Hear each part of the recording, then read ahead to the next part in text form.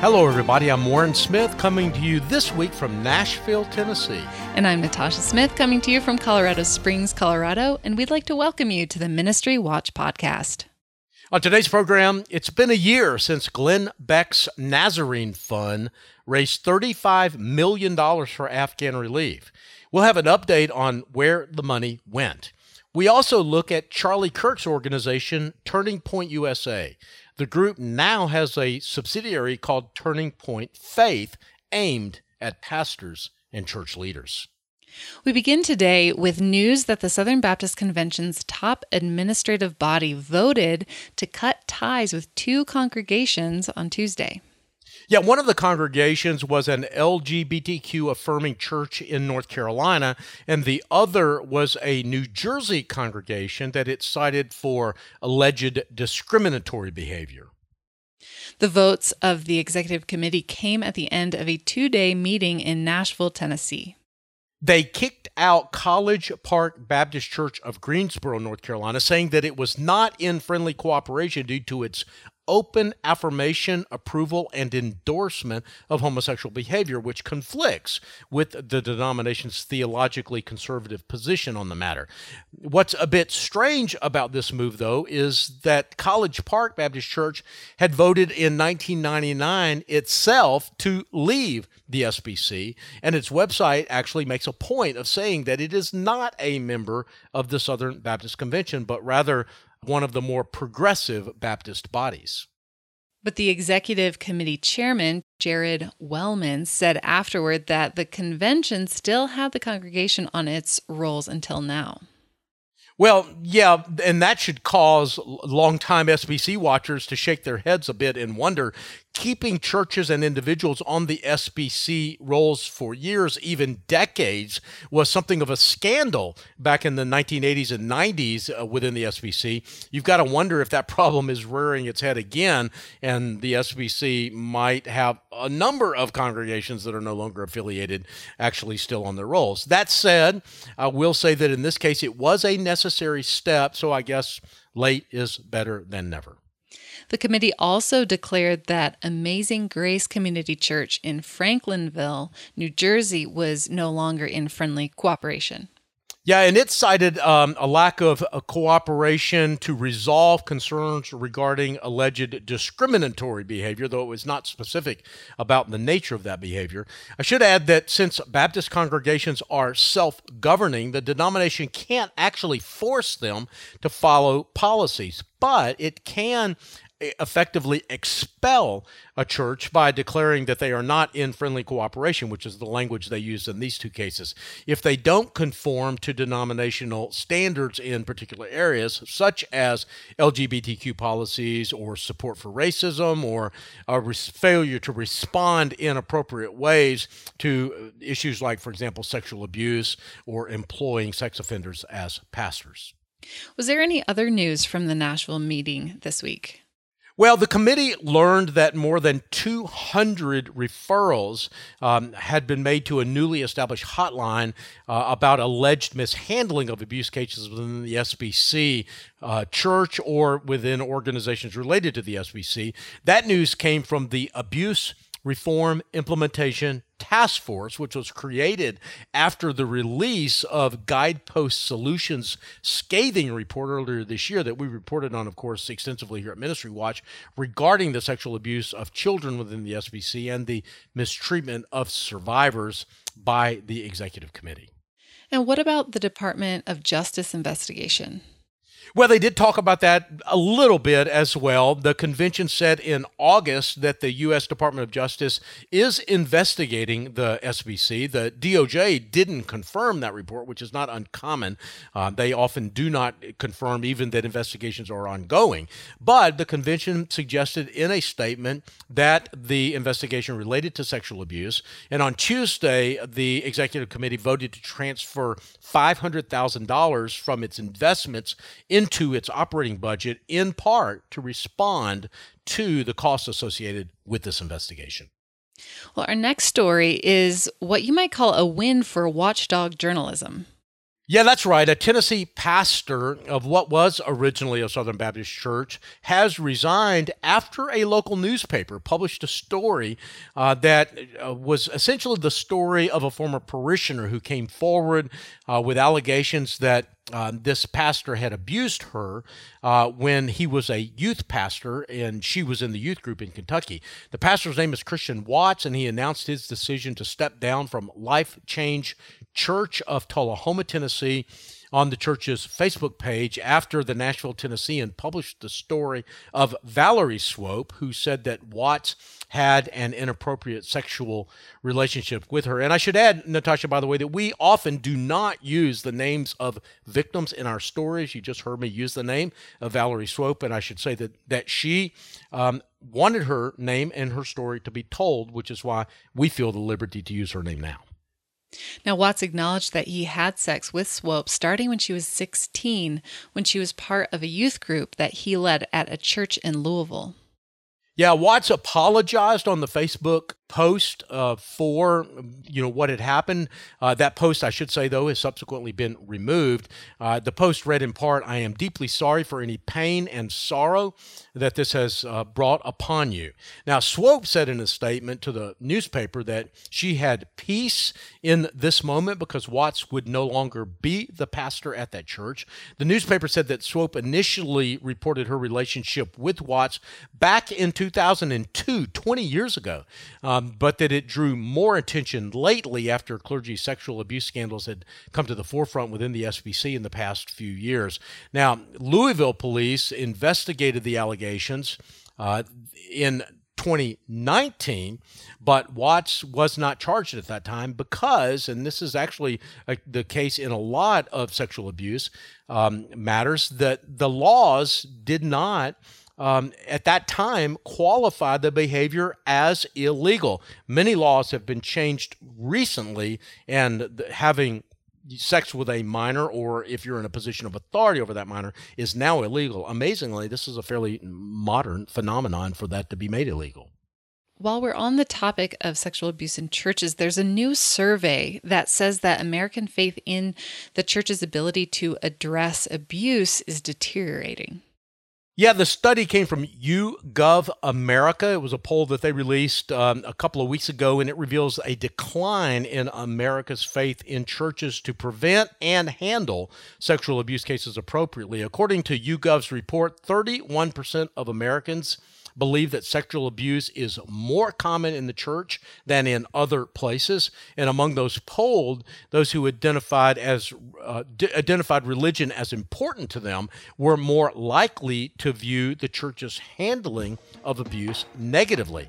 However, negative assumptions were not only from non-religious Americans. 40% of those who identified religion as vital said that they believed sexual abuse was just as likely to occur in churches as elsewhere. Only 19% of the very religious and only 4% of non-religious people think that the church's sole aim is prevention, that they don't do a good job with prevention at all. And just under half, about 42% of all Americans, claim that the church covers up abuse. Warren, we need to take a break. When we return, an update on Glenn Beck's charity, the Nazarene Fund. I'm Natasha Smith, along with my co-host Warren Smith. We'll have that story and much more after this short break.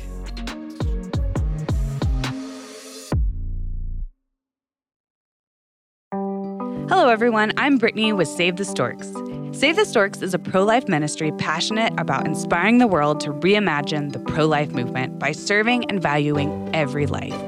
Save the Storks partners with pregnancy centers all across the U.S. to own and operate a stork bus to offer free ultrasounds and pregnancy tests to women in unplanned pregnancies. Stork buses park near college campuses, abortion clinics, shopping centers, and serve rural communities that lack medical care. Save the Storks is pleased to be the sponsor of the Ministry Watch podcast. For more information about our life-saving organization and how we partner with pregnancy resource centers around the country, go to SaveTheStorks.com. That's SaveTheStorks.com.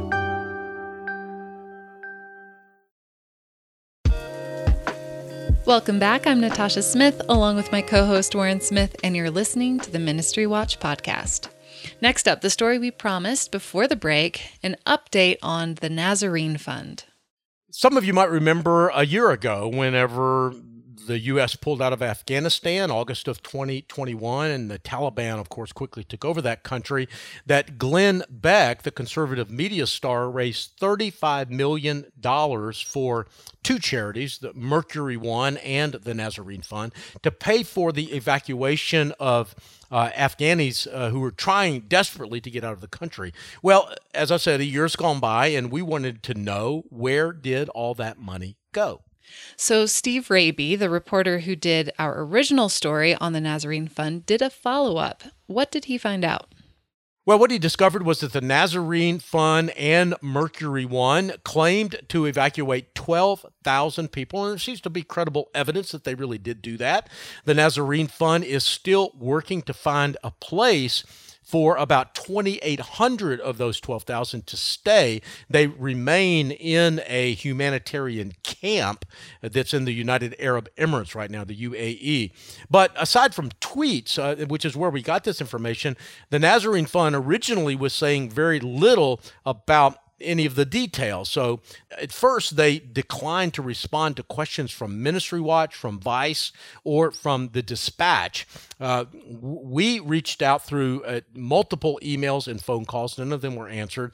Now, finally, we published Steve Raby's story on our website this week, and almost immediately after publishing it, I guess maybe they saw it on the website, or maybe they got some emails and phone calls from some of their supporters. Executive Director David Jacobs did reach out to Ministry Watch, and he gave us a few more details. He said, for example, that 19 million of the 35 million was spent on flights. There were a lot of chartered aircraft going in and out of the country, and about $8 million on humanitarian efforts. That's about $27 million when you add the two numbers up. Well, and that leaves about $8 million unaccounted for. Yeah, that's right. Though he did say, and by he I mean, again, David Jacobs, the executive director of the Nazarene Fund, that they still had expenses associated with the effort. Moving Afghanis out of the UAE and into permanent homes was still an ongoing part of that work, and they were spending money every day, every week, every month on that effort. He said that David Jacobs expected that they would spend all of that $35 million before the effort is complete. Our next story is one that we've been following for the past few weeks. There's been a new development in the story of the pastor who had $1 million worth of jewelry stolen from him during a church service. Yeah, that's right. Brooklyn Bishop Lamar Whitehead is making headlines yet again following an incident that took place this past Sunday. Whitehead first made the news back in July when he and his wife were robbed of jewelry at gunpoint while he was preaching during the church's live stream on Sunday morning. According to police, the value of that jewelry was estimated to be about $1 million. You can find that video actually online. And of course, we reported on that in July when it happened. Now, police officers were called to the scene once again after Whitehead, who is the bishop, by the way, of Leaders of Tomorrow International Ministries in Brooklyn, was interrupted by two women who started shouting from the back of the room at the bishop. The incident, which was also captured on video, shows that Whitehead stopped his sermon and confronted the women. Whitehead then grabbed the back of the neck of one of the women and led her off camera, telling her to go over here. He then told others to grab her and take her out of the room. Now, law enforcement was called to the scene, and they ended up arresting the bishop. They put him in handcuffs and took him to the 69th Precinct Station House and told him that he was going to be charged with assault. He was later released, though, and told the press that he had been persecuted for his beliefs.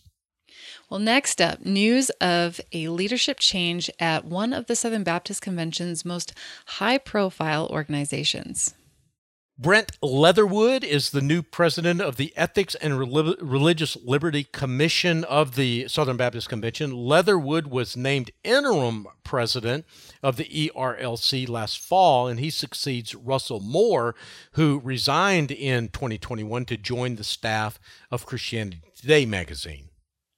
Russell Moore became a lightning rod in the SBC because he spoke out against Donald Trump. Will Brett Leatherwood follow Russell Moore's footsteps? Well, it's kind of hard to know at this point. Leatherwood is former executive director of the Tennessee Republican Party, so he certainly has an interest in and knowledge of politics. And he says that he hopes his fellow Southern Baptists will vote in the upcoming midterm election. But he doesn't want to prescribe what that vote is. He just says that they should vote to protect life, to protect religious liberty, and to protect marriage. But in the end, he said, it's up to each person to vote the way they see best according to their own conscience. And this is a direct quote from him. I will say it's not my role to bind anyone's conscience in terms of how to vote. Well, one group that is telling Christians how to vote is Turning Point USA, a group founded by conservative firebrand Charlie Kirk. He has now formed a subsidiary called Turning Point Faith. What can you tell me about that group? Well, Charlie Kirk, first of all, was 18 years old back in 2012, so that would, of course, make him 28 years old now, still very young. When he founded Turning Point USA with a $10,000 gift from a donor. A decade later, Turning Point USA is a $55 million a year organization. It has about 450 employees in the organization, and it promotes small government, capitalism, vaccine skepticism, and claims of election fraud to millions of high school and college students and a growing number of adults. This new group, Turning Point Faith, was one that he announced last year. It's a new initiative that targets Christian leaders in a battle, according to Turning Point Faith, to address what they're calling the crisis of faith in America, meaning the loss of faith in the American nation, not necessarily a crisis of theology. Well, since that announcement, what's happened? Well, with the 2022 midterms approaching, Turning Point Faith is using about $6.4 million of its budget to ramp up activity aimed at pastors, to preach political sermons, and to endorse candidates. Now, the organization can endorse, but individual pastors certainly can endorse. And in June, more than 500 faith leaders turned up for Turning Point Faith's first annual Pastor Summit in San Diego, California. Now, Turning Point Faith plans numerous other programs for people of faith. Freedom Night in America is an event series designed to equip pastors, congregations, and to empower the faith community to put their faith into action. And the Saving America Tour with Charlie Kirk organizes events in churches. Is there a chance that all this political activity will jeopardize Turning Point's tax-exempt status? Well, Turning Point USA is a 501c3 organization, as you suggested there, Natasha, meaning that its work must be nonpartisan. And its Form 990 says that its mission includes nonpartisan debate, dialogue, and discussion. But I should also add that the group is currently under scrutiny from the Arizona Secretary of State's office following a rally held just before Arizona's primary elections that appeared to violate campaign finance laws. At least that's what the Arizona Secretary of State's office is going to look into. So I'll have to say at this point, though, that we'll just have to wait and see. As long as the group doesn't explicitly endorse candidates or tell lawmakers specifically how to vote on a particular piece of legislation, it does have a lot of latitude. And in fact, I think for the most part, Christians, even those involved in ministry, probably don't use their voice enough. And I think that we could probably be saying more. Now, whether Turning Point USA is pushing the boundaries on that, we'll have to wait and see. But for now, I would say that they're in a pretty good spot. We're going to take another break, but when we return, our weekly round of ministry news. I'm Natasha Smith with my co-host Warren Smith. More in a moment.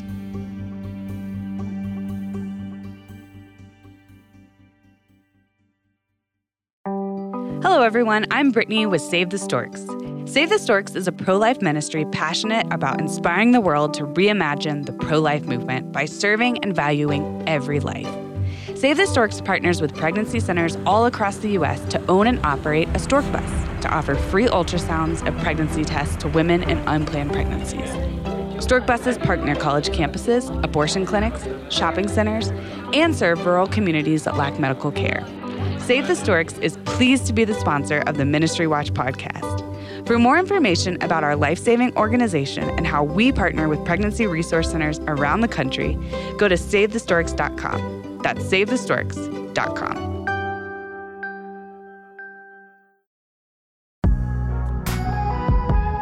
Welcome back. I'm Natasha Smith with my co-host Warren Smith, and you're listening to the Ministry Watch podcast. Now, Warren, we like to use this last segment as a sort of lightning round of shorter news briefs. What's up first? Well, what's up first is a recent report by the Barna Group that has Christians revisiting the meaning of the traditional tithe. Revisiting the Tithe and Offering is a study produced in partnership with Generis and Glue. Generis is a fundraising firm, and it's the latest release in the State of Generosity series, and it's the culmination of data collection efforts that began with the survey of more than 2,000 U.S. adults last November. In the study, 99% of pastors claimed that they fully understood tithing and the biblical definition of the tithe, but 36% of Christians who were not pastors admitted to being unfamiliar with the concept. They just did not know what the tithe meant.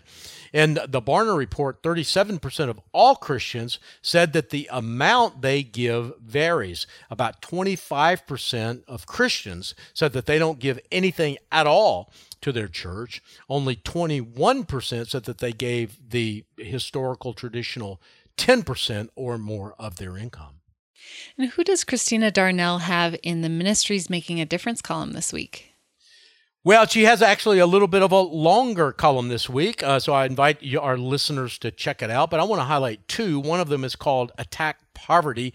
It's an organization in Texas that partners with local people and organizations to develop communities specifically in pockets of poverty that have unique needs. The Houston Chronicle profiled Attack Poverty earlier this year, highlighting its work with local students, teachers, and the homeless. The nonprofit offers GED courses, English as second language courses, finance and parenting classes, among others. I should also add that Attack Poverty has the highest possible ratings from Ministry Watch. They get 5 stars for financial efficiency. That's 5 out of 5. They get an A transparency grade, which is our top transparency grade, and they have a donor confidence score of 100. And I should add that very few ministries actually have a 100. We got 1,000 ministries in our database, and we definitely have fewer than 100. It's probably more like 30 or 40 that have a 100 donor confidence score. So good for them.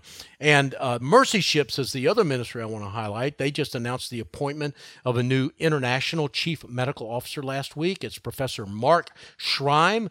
He's been volunteering for Mercy Ships as a head and neck surgeon since 2008 and as a surgical specialty consultant since 2016. He's now taking over this new role, effective immediately, and Mercy Ships is another one of those organizations that gets really high ratings from Ministry Watch. They get an A transparency grade and a 95% donor confidence score. Do you have any final thoughts before we go? Well, just a couple of quick items. I'm going to be doing a bit of travel in the weeks ahead. In fact, as I said at the top of the podcast, I'm in Nashville, Tennessee today, speaking at a conference, and I had a great lunch today with some Ministry Watch readers and podcast listeners, which I try to do whenever I travel is to carve out a little bit of time to meet with readers and listeners. And I'll be hosting another lunch in Charlotte during the month of October, and I'll be in Newport Beach, California in November. If you live in one of those two cities, I hope that you'll reach out to me and maybe, if possible, attend the lunch. You should be getting an email from me with additional information, but if you want to make sure that you're on the list to get that email, just send me your email and I'll give you all the details. The main detail you need to know right now, though, is that they're all free. We don't charge for these lunches. They're just our way of saying thank you for being a part of our work. So if you'd like details, send me an email. My email is wsmith@ministrywatch.com. And I also want to remind everybody of something that I mentioned last week, that if you make a donation to Ministry Watch during the month of September, we'll send you a copy of my book, Restoring All Things, as our thank you gift. This book is one that I wrote with the Colson Center's John Stonestreet. and it features stories of great ministries doing great work all around the country. Just go to ministrywatch.com and hit the donate button at the top of the page. The producers for today's program are Rich Rosell and Jeff McIntosh. We get database and other technical support from Kathy Guttard, Stephen DeBerry, Emily Kern, Rod Pitzer, and Casey Sedeth. Writers who contributed to today's program include Bob Smetana, Steve Raby, Jesse T. Jackson, Jessica Ederalde, Ann Steik, Peter Smith, and Christina Darnell. Special thanks to churchleaders.com and the Nonprofit Times for contributing materials for this week's podcast. And you've been listening to the Ministry Watch podcast. Until next time, may God bless you.